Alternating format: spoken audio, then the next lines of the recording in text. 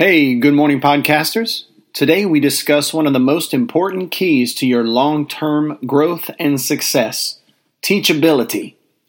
Humble and open teachability can establish and help you maintain a positive future and a positive name for Jesus Christ our Lord. This is the All of Life podcast. I'm Brandon Neely, and this is a part of my teaching ministry at Christ Church of Acadiana in Southwest Louisiana. I hope you're having a great Friday morning. Our proverb for the day is Proverbs 9, verses 7 through 9. Whoever corrects a scoffer gets himself abuse, and he who reproves a wicked man incurs injury. Do not reprove a scoffer, or he will hate you. Reprove a wise man, and he will love you. Give instruction to a wise man, and he will be still wiser. Teach a righteous man, and he will increase in learning. Wise words from King Solomon.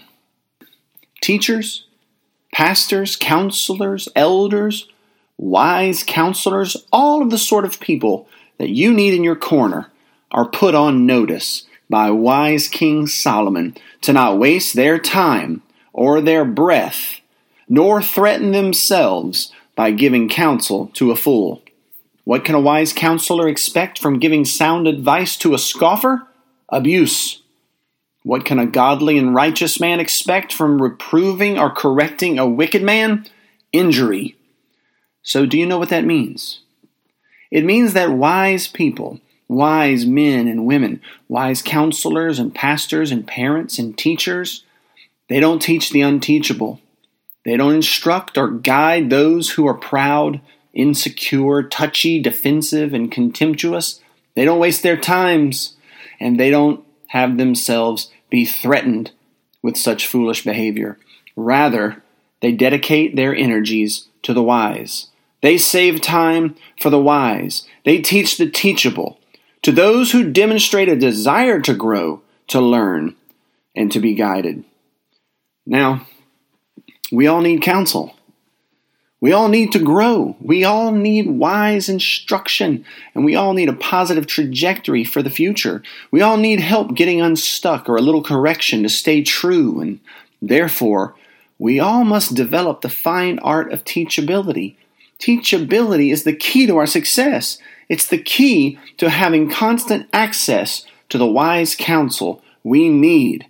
It's the key to our long-term, sustainable, positive future growth.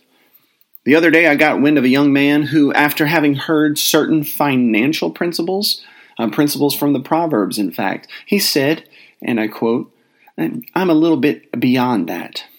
Now, mind you, this young man is broke, flat busted.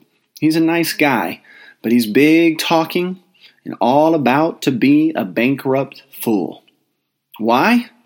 Well, honestly, too proud to listen, too lazy to work, too touchy to be teachable, too full of himself to open himself up for wisdom. He's beyond all of that.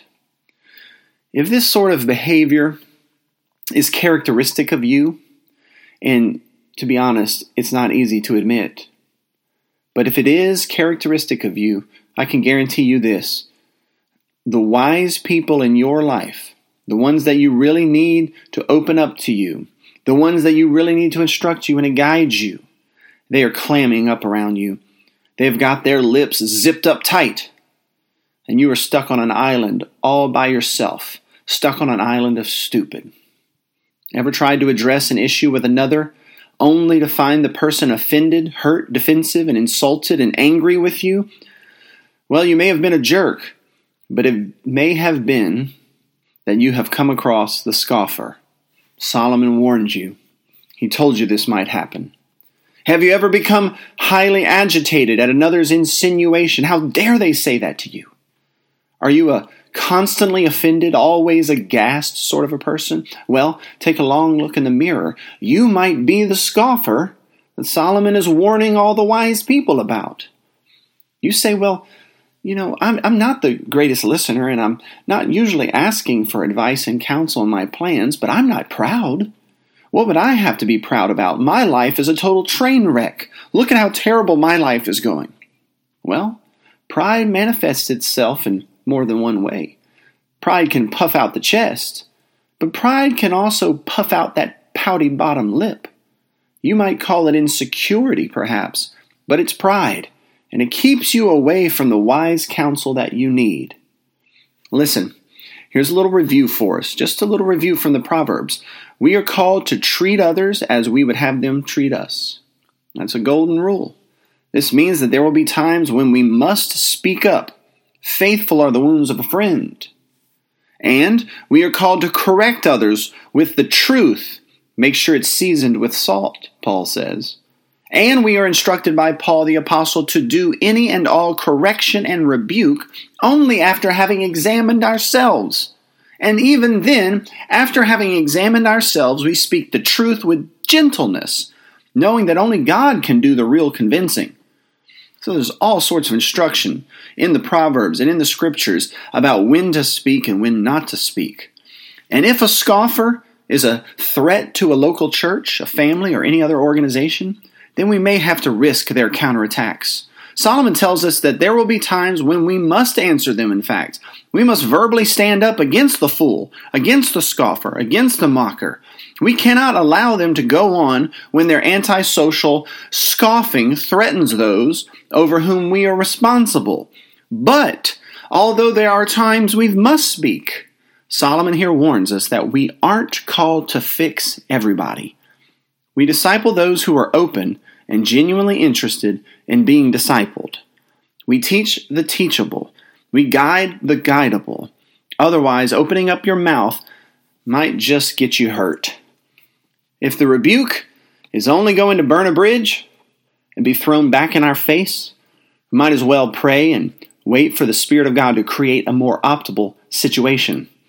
God just might one day humble them, open up their ears, and set them too on a good path for the future. Teachability is not something you're born with. It's endowed by grace, and you never know when someone might get some of it.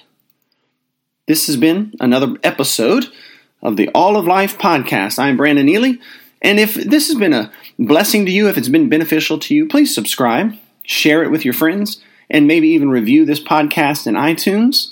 We're trying to get our technology together and our recording and our music and all of those different things. And so any shares or any shout-outs you might give would be highly appreciated. Together, we can advance the claims of Christ into every area of life. Have a great Friday morning.